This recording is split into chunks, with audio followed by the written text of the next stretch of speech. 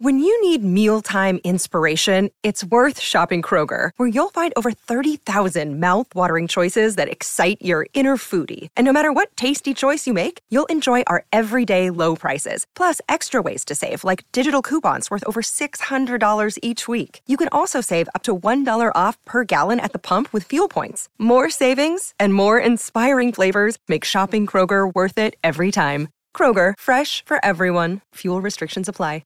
Another day is here, and you're ready for it. What to wear? Check. Breakfast, lunch, and dinner? Check. Planning for what's next and how to save for it? That's where Bank of America can help. For your financial to-dos, Bank of America has experts ready to help get you closer to your goals. Get started at one of our local financial centers or 24/7 in our mobile banking app. Find a location near you at bankofamerica.com/talktous. What would you like the power to do? Mobile banking requires downloading the app and is only available for select devices. Message and data rates may apply. Bank of America N.A., member FDIC. Hello, everybody. This is Marshall Poe. I'm the editor of the New Books Network. NBN listeners like to read books and buy them. So we thought we'd tell you that right now, our friends at Princeton University Press are having a remarkable site-wide sale. You can get 50% off books, including ebooks and audiobooks, with the code 50, F-I-F-T-Y, at checkout until May 31. You can save some real money on Princeton University Press books. I encourage you to go there and check it out. Welcome to the New Books Network. Welcome to New Books Network. I am your host, Wana Oioryan, a Romanian writer and translator living in Belgium. We are here today with Sophie Lewis to talk about her new book, Abolish the Family, a manifesto for care and liberation, out from Verso. Hi, Sophie. How are you today? Hi, Wana. I'm doing fine. Thank you for having me. I'm glad to be here. Would you like to quickly introduce yourself, talk about some of the stuff you have written previously and your general practice? Oh, thank you. Sure. So my name is Sophie Lewis. I did quite a lot of time in academia. I studied English literature as an undergraduate at Oxford. Then I switched to environmental policy at the same place. Then I had a Fulbright scholarship and studied politics at the New School for Social Research in New York. And finally, I did a PhD in human geography with two eco-Marxist supervisors who I sort of applied to be supervised by, thinking I wanted to really study the production of nature and nature as an accumulation strategy, as the late, great Neil Smith called it, as well as the illustrious history of anti-work. So I had very grand ambitions to think about work and nature together. And what ended up happening was that I looked at gestational labor, as I call it, contract pregnancy, the commercial gestational surrogacy industry, and also unwaged pregnancy. During my PhD. And after that, I basically kind of slowly fell out of formal academia and wrote a book, Full Surrogacy Now, Feminism Against Family. That was my first book with Verso Books 2019. And it makes an argument that tries to unite these anti-work horizons I mentioned with a kind of Marxist geographical exploration of the actually existing very dystopic rather than utopian landscape of commercialized gestating. And because of the success, the sort of unexpected success of Full Surrogacy Now, I have been able since then to become what I wanted to be when I was a kid, which is a writer. And I've written essays and given sort of talks, all over the world at this point. And my subjects of interest are quite varied. I've written for kind of infamously for N+1, a literary magazine based in New York, about octopuses and erotophobia and the erotic. I've written for the London Review of Books about the history of women and alcohol. I've written for Harper's magazine about Marilyn Monroe. So, there's a lot of different topics that I turn my sort of attention to. But even in all of these areas, I am ongoingly fascinated by what anti-work horizons mean in the very vexed question of care work.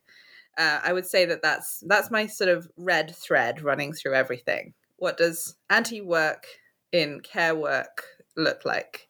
How does the redistributive or qualitative transformation of that labor work?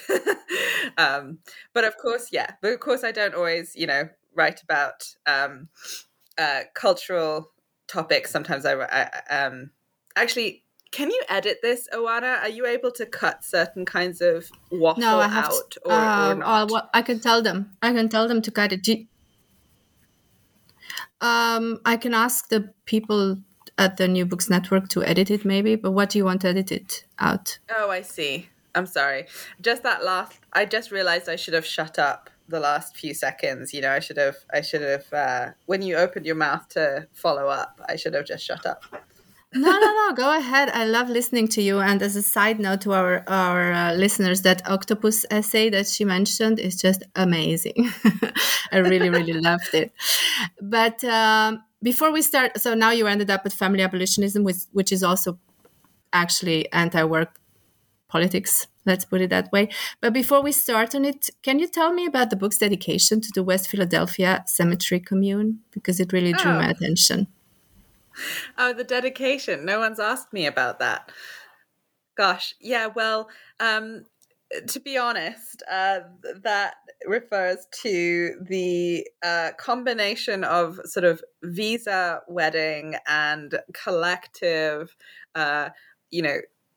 omnidirectional marriage ceremony that my partner and I had with many of our comrades, where the ritual practice was a surprise to all of us. It was directed by one of our closest loved ones, and she invited everyone who felt interested in participating in that to sort of get married to everybody else around the two of us. So it was a kind of, we don't imagine that we escaped the relationship with the state that is marriage. However, to the extent that we were able to throw a party, which is the nice part of marriage, we made it a sort of participatory ritual that we didn't really control very much in advance, and everybody ended up sort of quote unquote marrying themselves to everyone else. That's nice. Nice. That's what the dedication is. So on that note, let's start with the rest of the book. Let's talk about how we, the left, are trying to take grandma away, and what you call the scariness in all real revolutionary politics. Yes, thanks. That's such a great way of phrasing the question, Oana. I mean, yeah, I write in my little manifesto, Abolish the Family, that I simultaneously want to address, take seriously, and respect, but also, not shy away from. I want to assuage, but also just simply recognize the scariness of any sort of serious commitment to the communization of social relations and of the world, especially of care, because if we want the world to change utterly, for me, communism with a small c very close to what Ruthie Wilson Gilmore calls abolition. In fact, I think she says as much, right?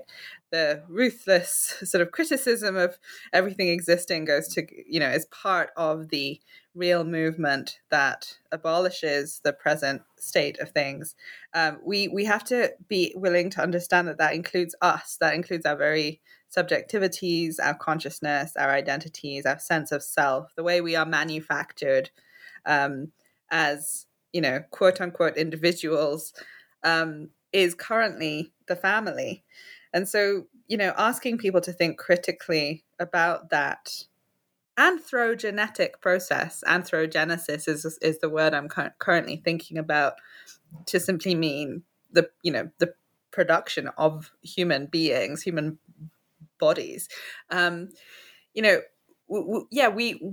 We have to be able to at least suspend that discomfort and that fear, I think, recognizing that, well, according to Kathy Weeks, the anti-work philosopher and feminist who has written very generatively about the history of family abolition and feminism recently in the journal Feminist Theory, we may not currently be fully able to, let alone desire, the post-familial, post-capitalist future.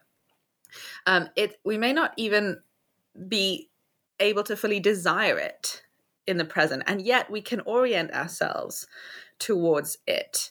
It's a long road. The radical poet Diane di Prima talks about, in one of her poems in the Revolutionary Letters, she talks about picking up the work, someone else will finish. That's the kind of, not necessarily melancholic kind of long haul that we're talking about if we want to be serious about transforming not just the traditional factory that Marx revealed as the hidden abode of production, but also what Jordi Rosenberg calls the hiddener abode, the social factory, the family, right? The naturalized, invisibilized workplace that is, very much a part of the cycle of capital accumulation, and which also needs to be revolutionized.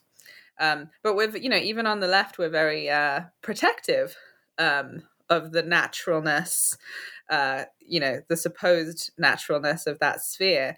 And so when you ask, why the left is taking grandma away, unfortunately, for several decades, it hasn't, right? I mean, I'm joking. No one's grandma should be taken away. Abolition is not about the separation of people. On the contrary, it is about the possibility of being together, being joined together for the first time in history, I would say.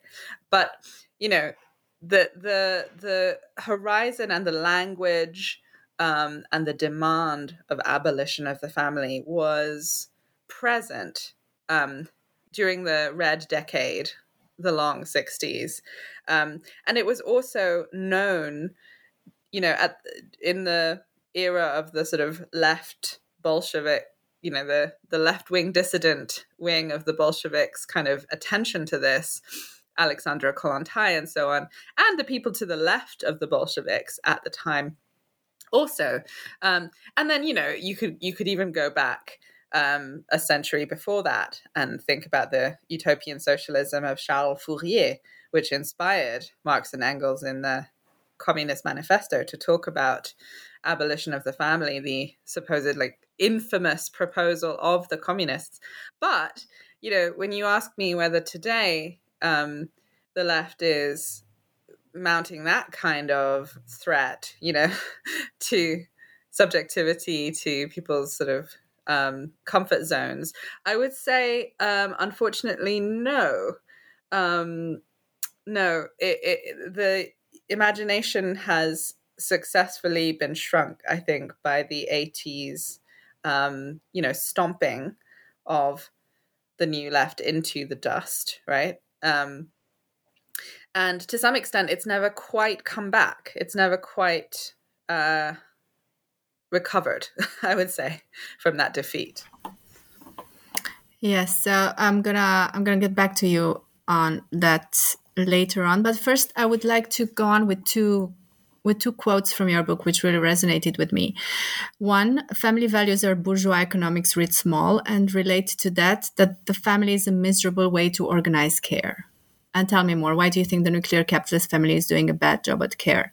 I'm particularly interested as a parent. You also say that parenthood is an absurdly unfair distribution of labor and of power, and I totally agree with that because I struggle with both these aspects. I catch myself facilitating my children's accommodation to capitalism, as you say, even as I try to help them dream utopically.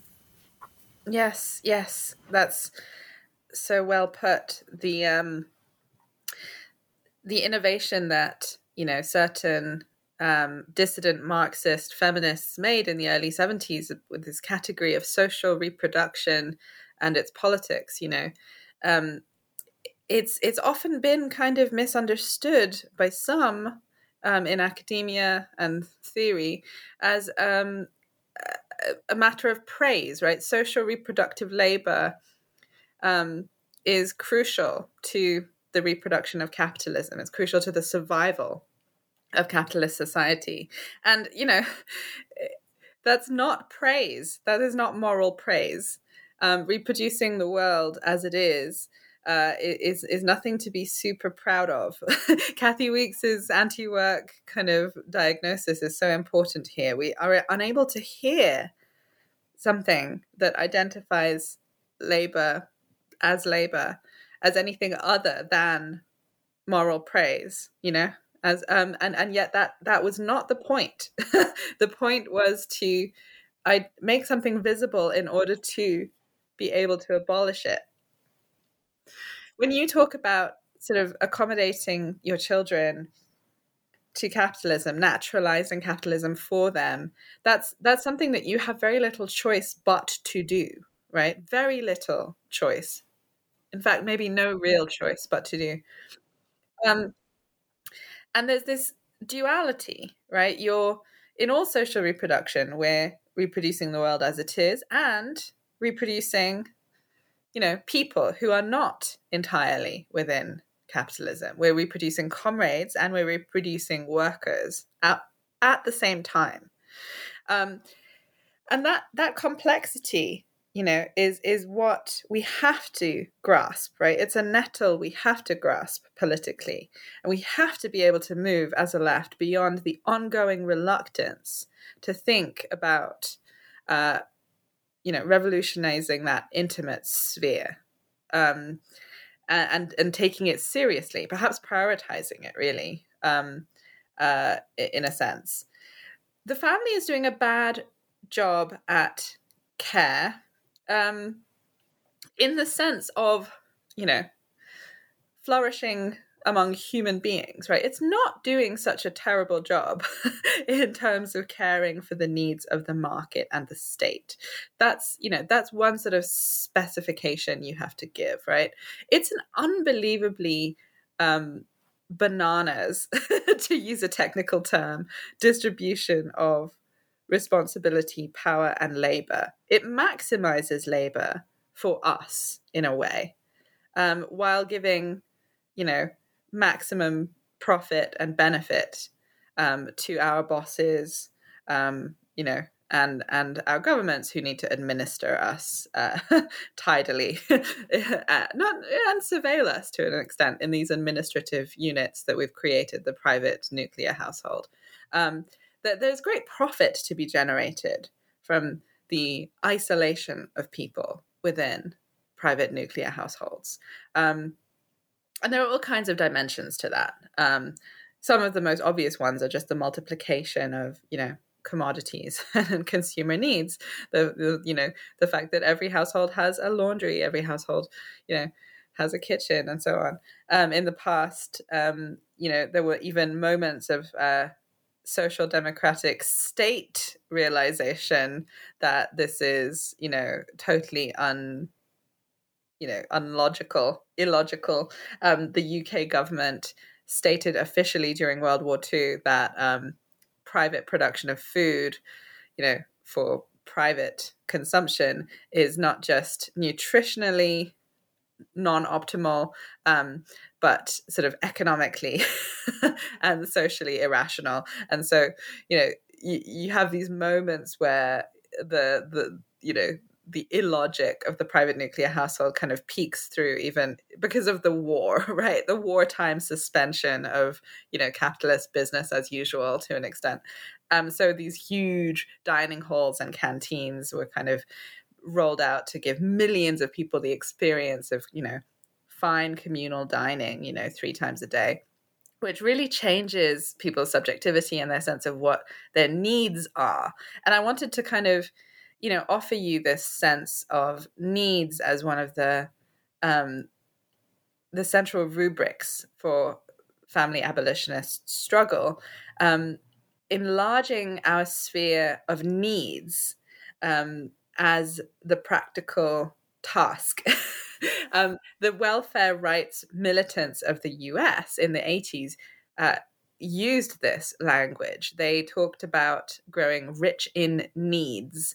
And I think it's a useful way of sort of helping people think about what might be at stake. Currently, we direct our needs towards the private realm almost exclusively to be met, right? Whether it's, emotional needs or physical needs, spiritual needs, needs for therapeutic care and so on. We direct our needs into private arenas, right? Often commodified because a large proportion of social reproductive labor has been commodified under neoliberalism, right? The family nevertheless persists, as Melinda Cooper has so aptly sort of laid out in her book Family Values, which is about how neoliberalism and neoconservatism basically hold hands in reproducing and relying on the family, which is not nearly dead enough, despite the story being that it's on the threat of collapse, and that's been the story for literally millennia. Something about the family is always on the brink of collapse discursively. That's part of its functioning as a technology, as a sort of material, ideological, and juridical technology for the ordering of populations. Yeah, I might have lost my thread a little bit there, Oana. Too many. No, that's great. That's great. I think you touched on the main points. But to get back to, let's say, abolitionist politics, you also explain in the book why merely calling for an expanded family or a reformed family, which might be more palatable for some, rather than straight away to abolish, is not enough. Could you sum up that argument for us? Yeah. Well, okay. It makes no sense to call for the expansion of organized scarcity. If you recognize that, the family, which I define as the form that the privatization of care takes in a class society, i.e. the societies we've known up till now, it makes no sense to talk about, expanding or reforming that. You have to abolish it. I'm interested in the specificity of the term abolish. It's not designed to upset people. Abolish is a very, special word because of its simultaneous meanings of transformation, destruction, and realization. Of course, there is a destructive element there. I think we have to be able to face that, the negation that is necessary of the sorts of, sentimental and material priority, the ideological cult, of familism, the notion that, genetics is real, right? That we really do, in fact, reproduce ourselves, and that we gain immortality, not to mention sort of property in our children. These are fantasies that we need to be able to, negate and criticize, I think. And there is a destructive element. But the transformative element of abolition, and paradoxically, the realization of the promise of, the dystopic present, that's what I want to talk about, in a sense. when you talk about prison abolition, which, thanks to the uprisings of recent years has become, a very well-known common sense topic, miraculously enough, it's not sufficiently, talked about, because, abolition is quite in a sense, quite a scholarly term of art, right? But, in a sense, people are talking about it at the same time. They're recognizing that the promise of the, criminal justice system, justice, is a travesty in the present, right? And if you burn down all the prisons today, which is not something that I think would be a bad idea necessarily, but it would not be prison abolition. We would not have abolished the criminal justice system by doing that, or by disarming every cop or whatever. Abolition is the process of building the thing that was being travestied. So justice. It's actually not about beginning in those buildings. It's actually about beginning everywhere else, such that, the current forms wither away and become unthinkable. The same goes for the family, right? I don't suggest, this is my little joke, don't try this at home, kids.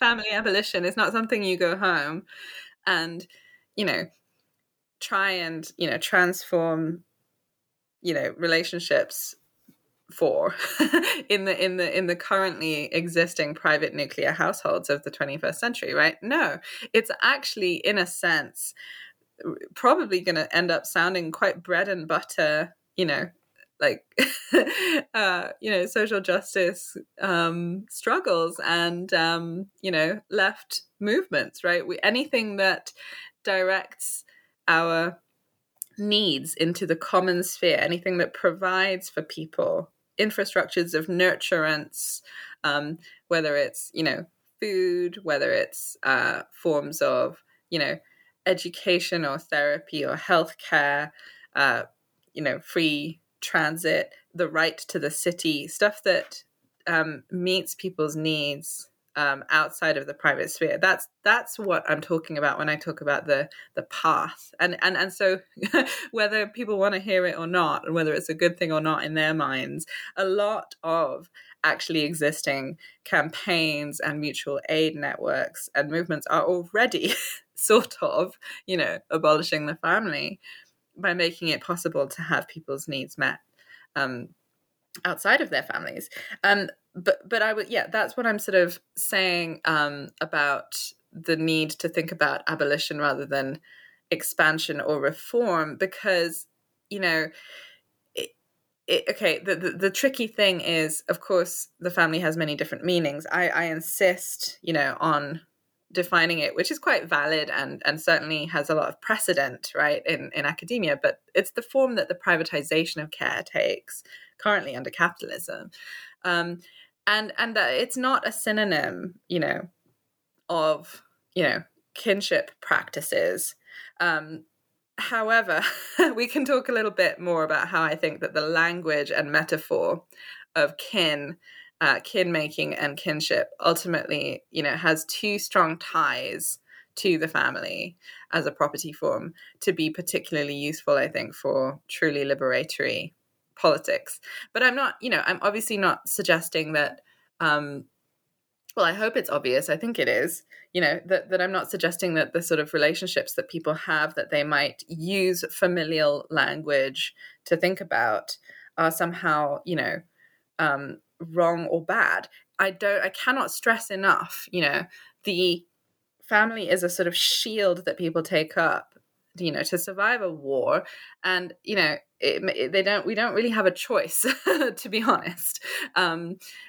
Especially racialized, marginalized, colonized people, who had the family imposed on them via, for example, the Freedmen's Bureau, in the United States, imposed, marriage on the descendants of captive peoples once after emancipation, or, the Bureau of Indian Affairs imposed, male-headed, patriarchal, property-owning household forms on, the indigenous people of North America.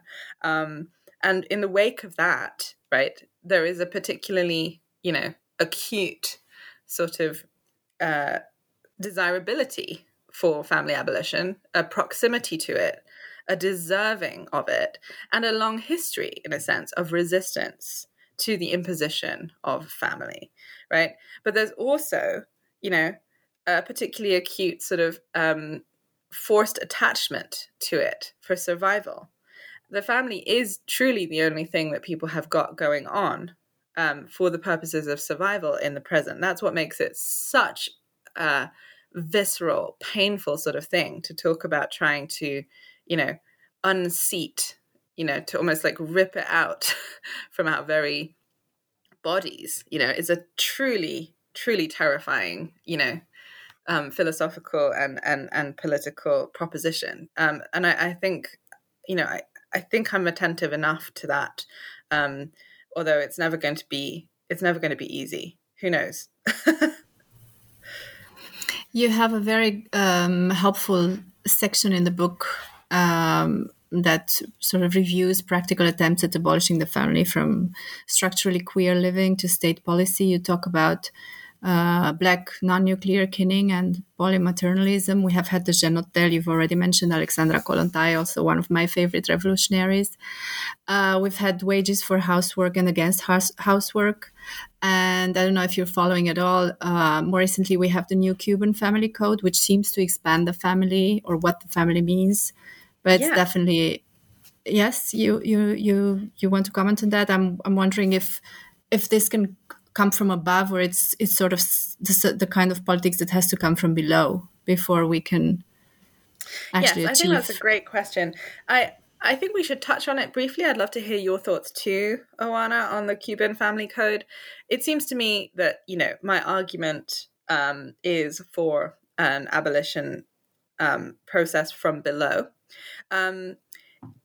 However, there are conditions of possibility that are more and less favorable, right, for the sorts of communization of care, that we're interested in. I think the Cuban family code struck me personally as a very desirable step, and I was interested in the processes that were quite, democratic, the referenda that kind of generated it and seemed to channel people's real desires for the way they wanted to live and relate and be recognized, by the state. So I felt that it probably helps produce, not just appetite, but material, conditions of possibility for more radical practices and processes.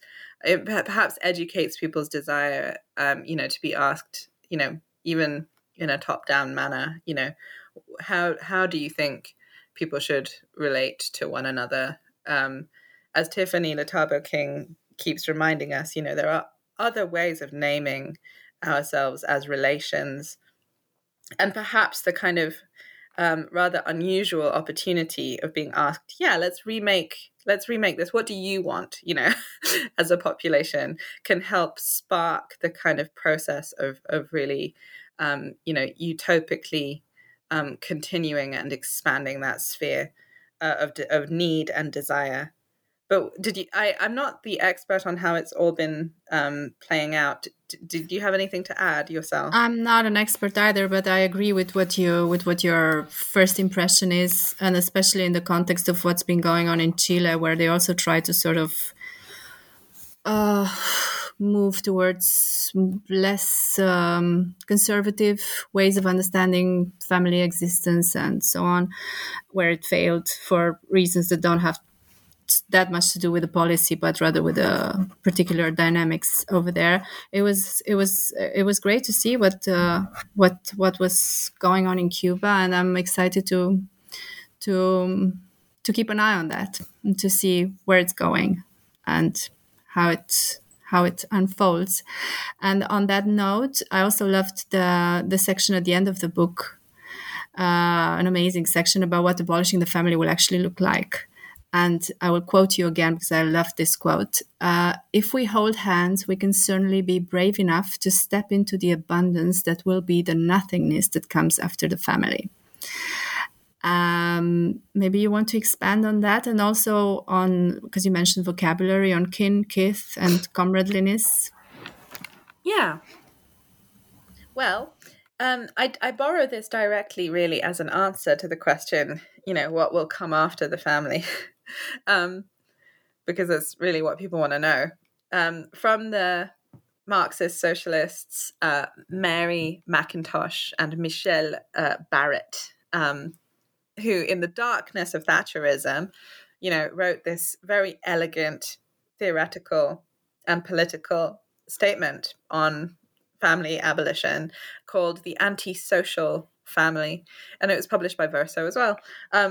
So I always imagine Margaret Thatcher, triumphantly sort of, extending her deeply familist form of capitalism, over the land, and saying, not really incorrectly, there is no such thing as society. There are individual men and women, and there are families, right? Her famous quote. And I always think of Michelle Barrett and Mary McIntosh kind of answering, well, yeah, the reason why the first part is true, that the social has been destroyed, by capitalism, is the last part, the family. It's a technology for destroying sociality. I think it's a very elegant kind of argument. So they're saying that the social is really what we build when we turn away from the family, ultimately. And it is, the family that is kind of sucking up our understandings of how needs can be met by being associated with all good things, nice things to eat, mother love, belonging, the pleasures of, identity formation collectively, like ethnic tradition, all sorts of pleasures and things that people associate and develop purely within the realm of kinship. And so, yeah, they say that people were always asking them, what could possibly come after the family, and they insist on saying nothing. You don't replace something, that steals us away from each other. You don't replace that. And I think it's a lovely answer. And so I basically reproduce it and say, it's the nothingness outside of the family that we need to start understanding as abundant. It is a very difficult thing to trust, emotionally, but it is what we must learn to trust, and what we must develop conditions of possibility for trusting, for being able to rely upon. Because actually, this comes down to trust in labor, funnily, right? The forms that family gives are forms of sort of state and juridical and ideological sort of biologized sanction that make us imagine that the ties that we have with one another are unbreakable, except by God, or perhaps, some lengthy administrative process with the state where, like a child breaking up with their parents is called emancipation, right? Or we can get divorces more classically, but the idea is that a tie of family creates a space that even the state cannot penetrate. That's a very alluring fantasy, and it's a great offer to people, right? That a person's home, a man's, safest refuge, his home is his castle. This is a juridical principle that was invented, I think in the 15th or 14th centuries in the UK. I can't remember. And it kind of informs settler colonialism, this idea that, if someone comes onto your private familial property, trespassing, you are absolutely morally sanctioned to commit any kind of violence against them, in the name of your kids, in the name of your wife. This is a sacred form of violence, that comes with the family. In fact, it's one of the ways in which the family is a state institution, not just a market servicing cell. It's the way in which, as the property owner of that space in fantasy, you are an emissary of the state. You have the control over the legitimate means or the legitimate use of violence. And so you'll find in all kinds of really strange places, people's kind of recognition of this poking through, unconsciously. Like the liberal feminist philosopher Kate Manne talks at the end of her book Entitled about her willingness to kill for her daughter. And she immediately says she realizes she's not actually entitled to do that. But it's such a strange thing. I think it's part of the payoff that we get out of parenthood in capitalist society. It is genuinely a form of, consolation. You get to be a tiny little bit of the state.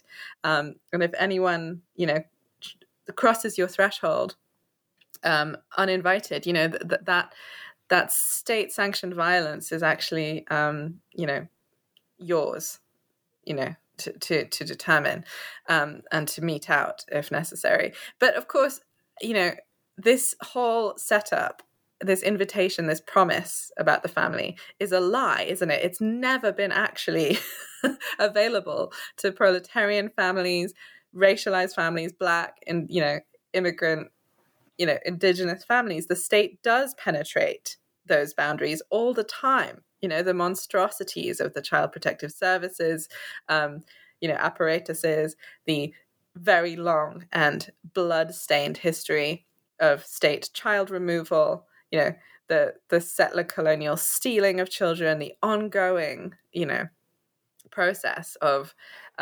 separating people from one another forcibly at the border, and the general sort of surveillance and policing and transgression of those thresholds, of in particular in the US, Black intramural life has meant that for some, the phrase Black family in the context of the United States is an oxymoron, right? There is no Black family in the eyes of the state. It has never respected that boundary, right? And so in that sense, those who have the most need, in a sense, who are clinging sometimes for survival, sometimes recognizing, however, that, there never was anything in the family for them, that there has been, sorry, excuse me, I lost my train. That that there's been a recognition that, I think it's a phrase from the abolitionist sort of anti-police, anti-prisons movement, there's no justice, there is just us. It sounds like a sort of scary thing, but the sooner we realize in a sense that, nothing, not the family, not the state, nothing is coming to rescue us or validate us or sanction us or catch us, perhaps the better. Because it is, in fact, labor every day that creates relationships, right? Kinship is always made, not given. And it is our fantasy that we will be automatically cared for because of some kind of legal or biogenetic reality that is non-contingent, that undergirds that, that we need to be able to, I think, suspend, put to one side. Guess what? The most, formal, official ties are nevertheless actually only given shape through a decision every day, to enact them via labor. And so, we're already as precarious as we could possibly be, which is the good and bad news. And so that's what I mean about stepping forward into that scariness together, holding hands and recognizing that, that it is, our labors that creates relationships. Even if we make containers for some of those, and I'm not saying that we might not, decide to make forms of belonging and name them, and I'm certainly not against somehow the intimate sphere, right? But I think what is needed, especially, in the transition, is an especially strong emphasis on the fact that, it's us making these forms every day, not some sort of story about blood or seed or gene, or marriage or what have you. Right. You mentioned earlier in the interview that you're not very optimistic about the present family abolitionism moment, and I was curious to know, because you're just back from your European book tour. I think you were in Europe to promote the book, and you mentioned in your book that for a while it was the central demand, excuse me, of women's liberation. It was first defeated, then actively erased.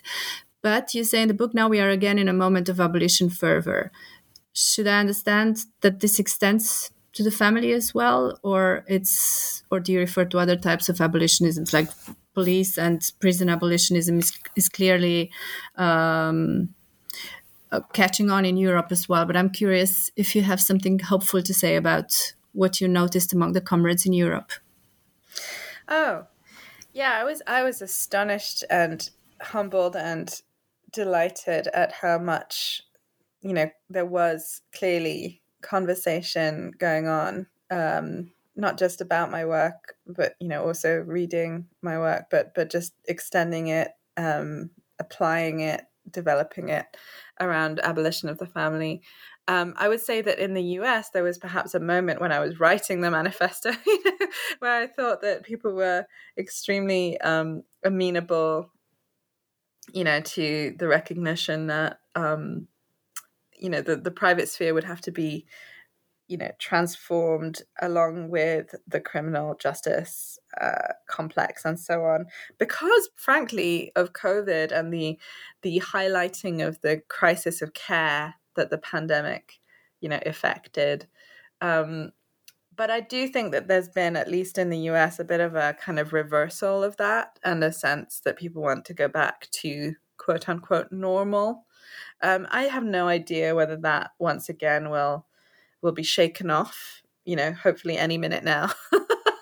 But I think I'm a little bit less optimistic about, the creativity and experimental courage that people, on a mass level seem to be manifesting around familism. But when I said abolition fervor, I think I was imagining that the police and prison applications might spread, right? There are fascinating conversations happening among those who study the abolition of family policing, Dorothy Roberts, Dean Spade, and so on, and how that goes hand in hand potentially with abolition of the family, right? These are the sorts of dialectic complexity that we need to be getting very good at holding in our minds. You can, defend people who happen to be in families against brutalities and atrocities like the family policing, edifice, and at the same time denaturalize the family. In fact, we can and must, and maybe latently people are already, in a sense, doing that. You can defend a queer kid inside a migrant family against her relatives who may or may not be, if they are, brutalizing her if she needs to escape, and then you can at the same time defend all of those people, that family, against brutalization by the state, right? These are not impossible things. We do not have to march under banners that naturalize, the sanctity of family. We don't have to, I think, proclaim that families, quote unquote, belong together, and that the thing that we want to stop is family separation. I'm not, I have marched under those banners, like any decent person, to protest the violence of the border apparatus in the in the United States. But I think really it's quite easy to make that switch. People recognize that what they actually mean is, stop the brutalization of people, or perhaps even, disarm the border, abolish the border, stop separating human beings, stop, preventing people who want to be together from being together. The whole language and idiom of family is supposed to be a respectable lever, I think, a reproach to the system of power that supposedly welcomes and respects legitimate, quote unquote, families once they present themselves. The fantasy is that once admitted, they will be, afforded all of the sort of wages of familiality that America offers to families. But this just, this isn't how it works, right? And that veil can quite readily and easily be pierced, in my opinion. Thank you. I think we've taken up already a lot of your time. But before we finish, I would like to know what you're working on now. I think you've recently announced that you're starting work on a new book. Yes, I'm writing a book that is tentatively, well, it's either going to be called Bad Feminisms or Enemy Feminisms, or potentially The Feminism of Fools, How Some Feminisms Hinder Feminist Liberation. And the phrase, feminism of fools is a reference to the phrase socialism of fools, which is, an analysis that I find very useful about the truncation of anti-capitalist critique.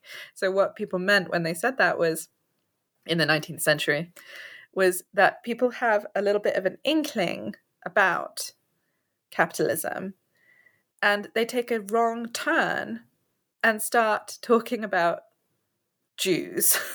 So this is the socialism of fools, where you end up on the wrong side of history. You become an enemy for having, become familiar with a couple of concepts of radical or structural analysis. So truncated anti-capitalist critique is more dangerous, becomes fascism, because so the socialism of fools is anti-Semitism.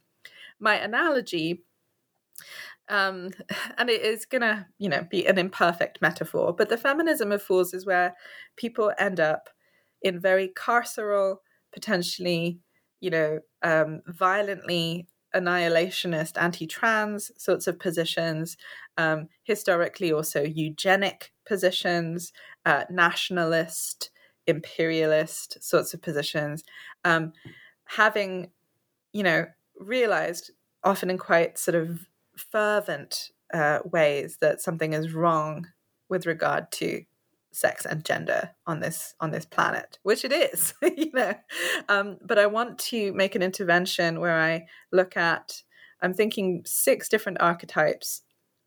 That's my plan currently, but I keep adding more chapters, where I explore the history of feminism as in an almost like warts only way. I do think that there's been a proliferation of books recently about the failures of quote unquote white feminism, right? It's become extremely, I almost want to say fashionable, to denounce and to criticize white feminism. And I think a lot of those books are useful. Some of them perhaps a bit less so, some of them excellent. But I also think actually there is maybe more to say. There's actually more to say than identifying and denouncing white feminism, because in fact, it's not just the whiteness, although the whiteness comes up in all, I think, of the bad feminisms that I'm looking at. It's also not a question for me of denouncing and disavowing for the sake of a purification of feminism. Rather, I want to clarify the terrain so that instead of, as I did as a teenager, constantly assuming that, the feminisms that we see that are reactionary are somehow, quote unquote, not real feminisms. That's a very tempting move. I've made it a lot of times myself. A lot of people like to say this, TERFs are not real feminists, or, that's not real feminism.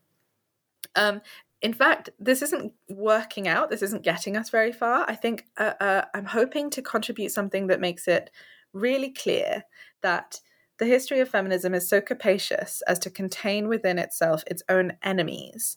And there really are enemy feminisms, which is not to say that there are probably any totally, quote unquote, unproblematic, angelic feminisms or something. But I do think that some level of confusion could be averted by identifying the ones that are actually in and of themselves anti-liberatory. So I have a chapter on the femo-nationalist, a chapter on the white slave, a chapter on the adult human female, a chapter on the hetero-pessimist, actually, although I think that might be less enemy than sort of, mistake. I've got one on the dirt bag, and of course I've got one on the girl boss, who in some senses is a bit of a dated figure at this point, although I think I want to argue less so than we might wish. And I want to also articulate a kind of critical utopianist feminism in the tradition of feminism against cisness, which my friend and comrade and, the extremely brilliant Emma Heaney talks about. This is her phrase, feminism against cisness, and an anthology is forthcoming soon with Duke under that title.